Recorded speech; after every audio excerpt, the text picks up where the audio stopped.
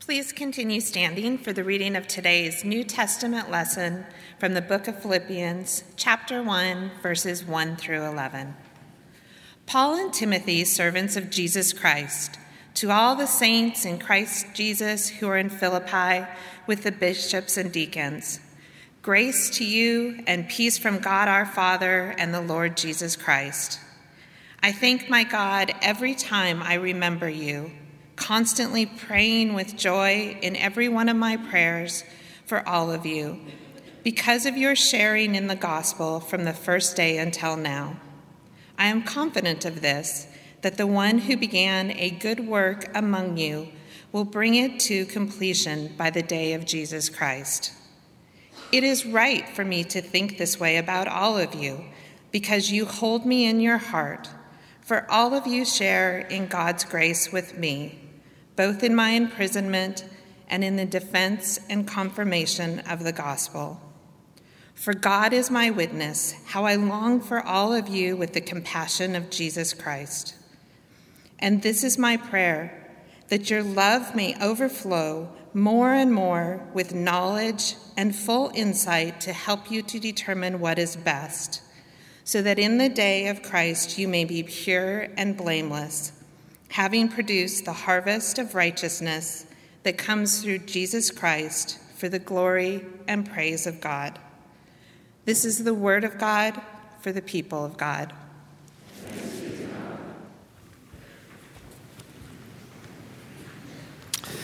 Thank you, Angela, for reading our lesson this morning. It's so good to be with you on what we're calling this All Saints Sunday. Those of you who know the church calendar may be thinking we seem to be a little delayed. All Saints was actually last Sunday, and we delayed it because Sherry and I knew that we were going to be away last weekend, and we really wanted to be with you, especially on this All Saints celebration. We were actually in Paris on All Saints, celebrating there on a tour that we were doing that we had originally planned to do with Michael Williams, who was the pastor at West End. And Michael passed away last year, as you know, and we followed through with the trip. And something unexpected happened on that trip. I think we have a picture, maybe, of that. This is our daughter on this side. Our future son-in-law is on the left. And on the top of the boat on Wednesday evening, he proposed to her, and she said yes. I wouldn't have taken him. I might not have taken him if I had known he was going to do that. Actually, we approved of that in July. We saw the ring in September, and she's wearing it today. And so we had a celebration that night, and the next night we had a budget meeting. And it's going to happen on All Saints weekend next year, October 31st. I will give her away and then perform the ceremony, and we are very, very, very thankful. And especially thankful to be with you on this day. I wouldn't want to miss this day with you all. Thank you for the beautiful music. How appropriate. The Lord is my shepherd to this day.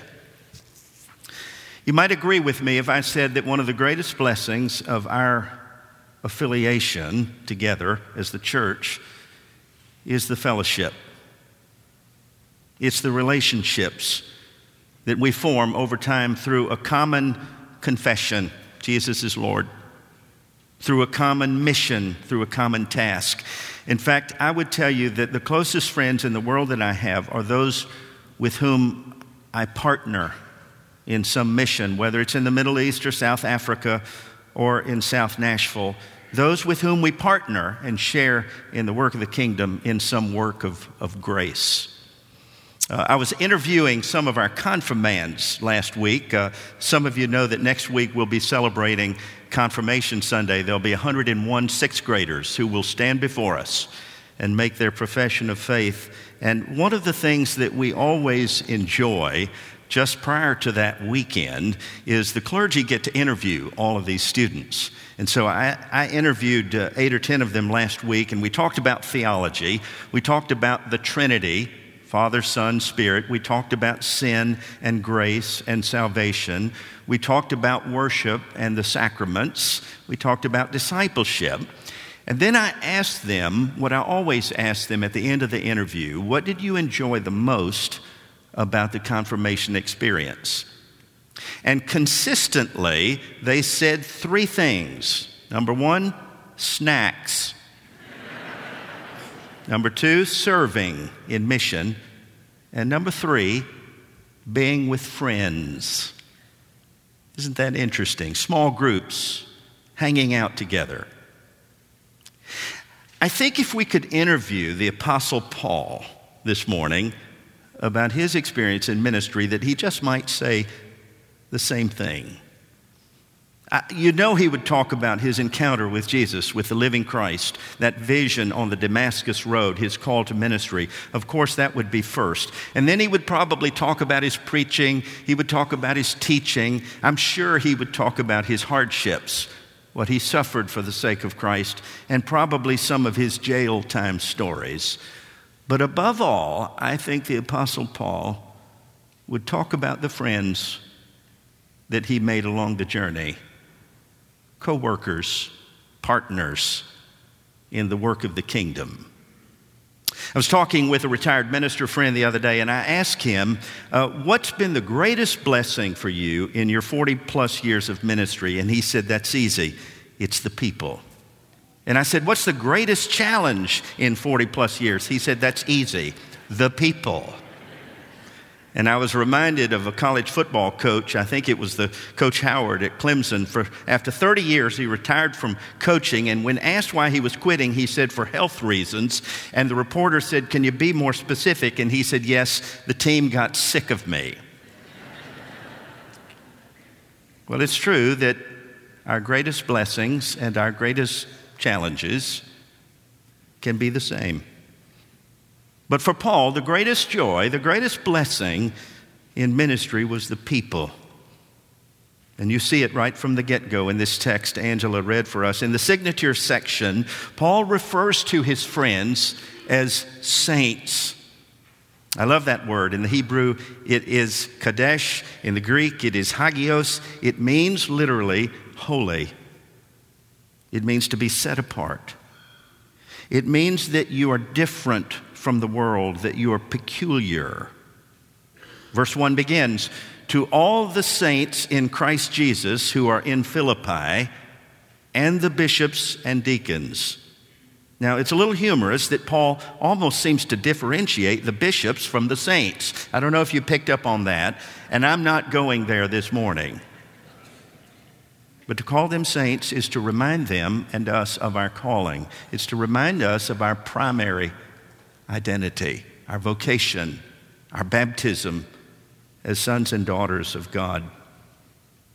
One of my favorite hymns, in fact, we're going to sing it at the conclusion of this service after the names, was written by Fred Pratt Green, called Rejoice in God's Saints, and it begins with this lyric: rejoice in God's saints today and all days. A world without saints forgets how to praise. Boy, is that ever true. A world without spiritual heroes forgets how to praise. But a world with spiritual heroes remembers not only how to worship and praise, but remembers those things that are worthy of praise. The saints. It's interesting that in the next section, verses 3 through 11, after the signature section, we have what's called the Thanksgiving section. In fact, it is common, it's typical in first century Greco-Roman letters. They always begin with their signature, not at the end, but at the beginning, and then they address those to whom they're writing, and then there's a Thanksgiving section. And if you study closely the Pauline epistles, you'll find that every single letter in the New Testament has a thanksgiving section except for one letter. You know which one that is? It's the letter to the Galatians. When you read that letter, apparently there was such toxicity in Galatia that Paul found little to be thankful for. The leadership there had apparently become so legalistic in their dogma that many of the Gentile converts were being pushed out, and so Paul neglects, he deletes the Thanksgiving section, and he goes directly from signature to troubleshooting.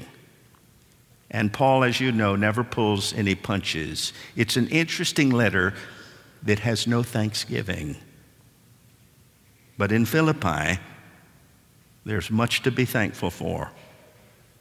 In fact, listen to the opening words in that section, verse 3. I thank my God every time I remember you, constantly praying with joy in my prayers for all of you because of your partnership. One text says because of your sharing, your suffering in the gospel from the first day until now. And then when you read the rest of the 4 chapters, it reads more like a thank you letter than it does a treatise.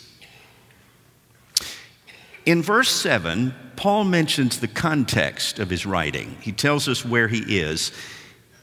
He's incarcerated. He's in a prison cell, likely in Rome. He's on death row. He's awaiting the verdict at any moment that will lead to his execution, his beheading. And I don't know this from personal experience, but I'm guessing that one of the perks of doing time is having time to reflect and to remember. Haven't you discovered that memory is vital to faith? That's why the Old Testament says, remember your Creator in the days of your youth.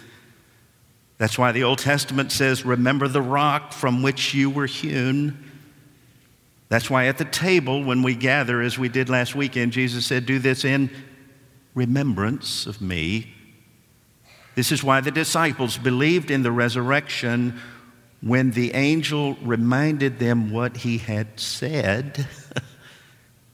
Memory is vital to faith. And what do you suppose he remembered about Philippi? Well, it's in Acts 16. Don't you remember? Don't you know that Paul remembered when he was in Troas, he had a vision of God. There was a man from Macedonia. The leading city of Macedonia was Philippi. Come over and help us. And he did. The gospel was first extended into Europe because of that vision, and Paul remembered that.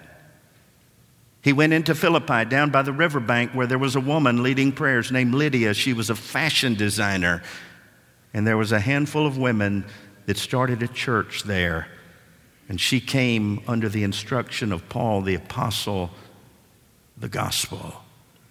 Don't you know that Paul remembered that Lydia's house served as the parsonage for Paul and Silas, the headquarters for the movement of the gospel? Don't you know that he remembered that day that he healed a fortune teller, a soothsayer, a slave girl of an unclean spirit, and when he healed her, they were roughed up by her owners who had lost their profit because of the healing, and they found themselves in a Philippian jail, and during the night they were singing and praying, and all of a sudden their chains fell off.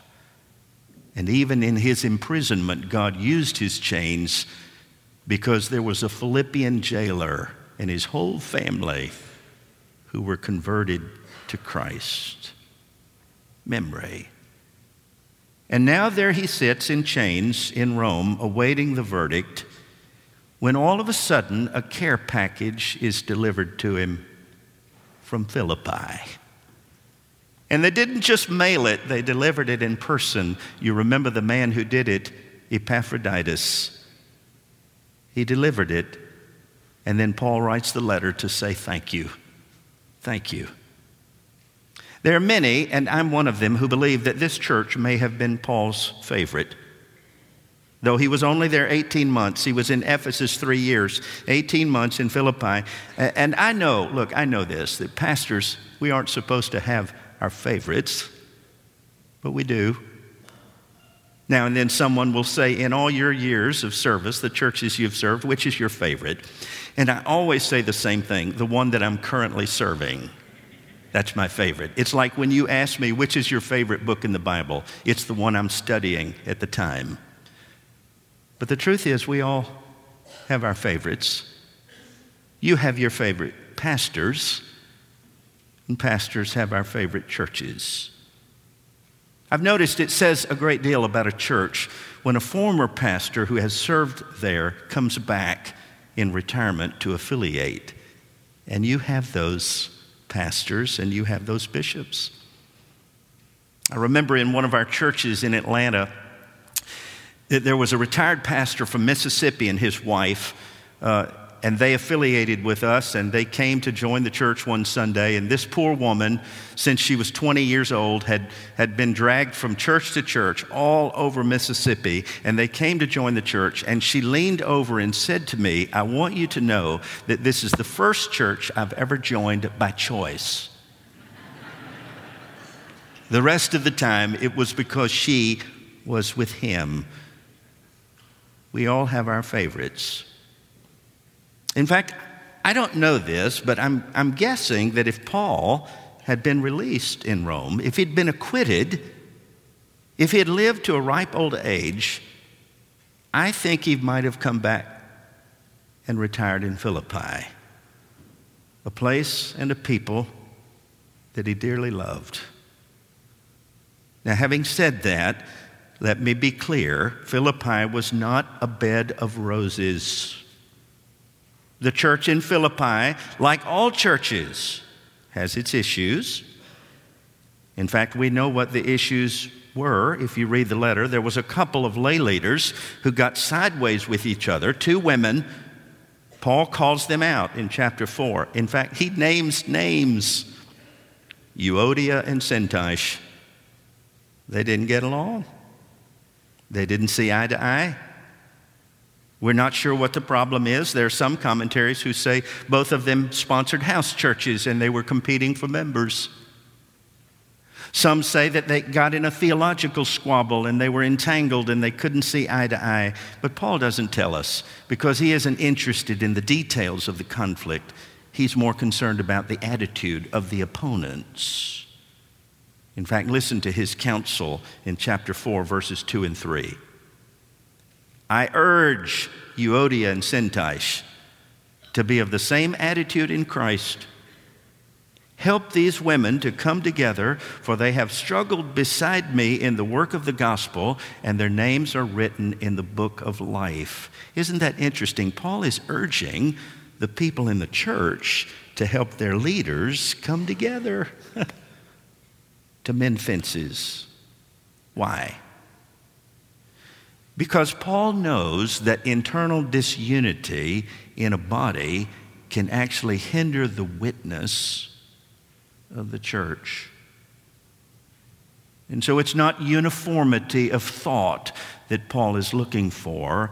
It's unity of spirit, it's unity of mission, it's unity of confession and heart. And haven't you seen this, that when the trust is there, when the WQ between leaders is strong, the mission and witness remains laser-focused and vibrant. I remember something Philip Gulley once said, the great Quaker theologian and pastor from Danville, Indiana. He said, good behavior is as important as right belief. And he's right. Relational strength is absolutely key to the enduring witness of the body. In short, it's about the people.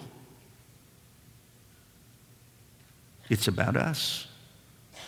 So Philippi is not without her issues, but she remains a community of joy, Paul's favorite, and so he writes to say thank you and to remind them of his gratitude for their partnership in the mission. And this is what I love about Paul. He's good with names, not just in conflict, but in joy. Lydia, Euodia, Syntyche, Clement, Silas, Timothy, Epaphroditus. He remembers the names. These yoke fellows, these co-workers and partners in the gospel through whom the light of Christ continues to shine. It's about the people. I heard Malcolm Gladwell speak at Belmont recently, and he said this, and I agree: genius is always a group effort. And so it is in the genius of Jesus in the body of Christ. Let me finish with this. 2 weeks ago, this very day, Sherry and I were in Normandy, France. Many of you know this is the 75th anniversary of D-Day. Tomorrow's Veterans Day. D-Day, June the 6th, a day after what had been planned because of the weather, if you know history, 1944. American troops, along with our allies, stormed the beaches of western France and began to reverse the aggression of the Third Reich that was taking Europe. And we walked through this cemetery. This is the American cemetery. It was filled with white crosses, as you can see. Some of you have been there. And on the front of the crosses, each one had a name, a date, and a place of origin. We found some crosses from Tennessee and some from Georgia. All the crosses were pointed west towards home. We walked along the path, and Sherry and I, without saying anything about it, we just started reading out loud these names of these boys, young soldiers, average age 23, who had the weight of the world on their shoulders and gave all that they had. One of our tour guides, whose name was Natalie, told us that her grandfather had been a leader in the French resistance. She said Granddaddy survived the war but never forgot the sacrifice of those boys. In fact, she said, my grandfather told me before he died, whenever you give a tour to a group of Americans, I want you always to remember to say two things to them. I want you to say, welcome home, and thanks again. So we finished the tour. We shook her hand, we got on the bus, and she looked up at us and she said, welcome home, and thanks again. This morning, we have the distinct honor of remembering names. Names of loved ones who have partnered with us in the most important mission that the world has ever known, the gospel mission. Everybody needs the good news of Jesus. And today we remember the names, the faces of those who have gone before us. And I think that they have heard a similar voice. I think they have heard the voice of our Heavenly Father say to them, welcome home. And when we call their names, that's our way of saying, thanks again. Today, of all days, it's about the people. A cloud of witnesses. A world without saints forgets how to praise, but a world with saints remembers. And the memory continues to inspire and instruct us in the way of Christ. May it be so this day as we remember the names.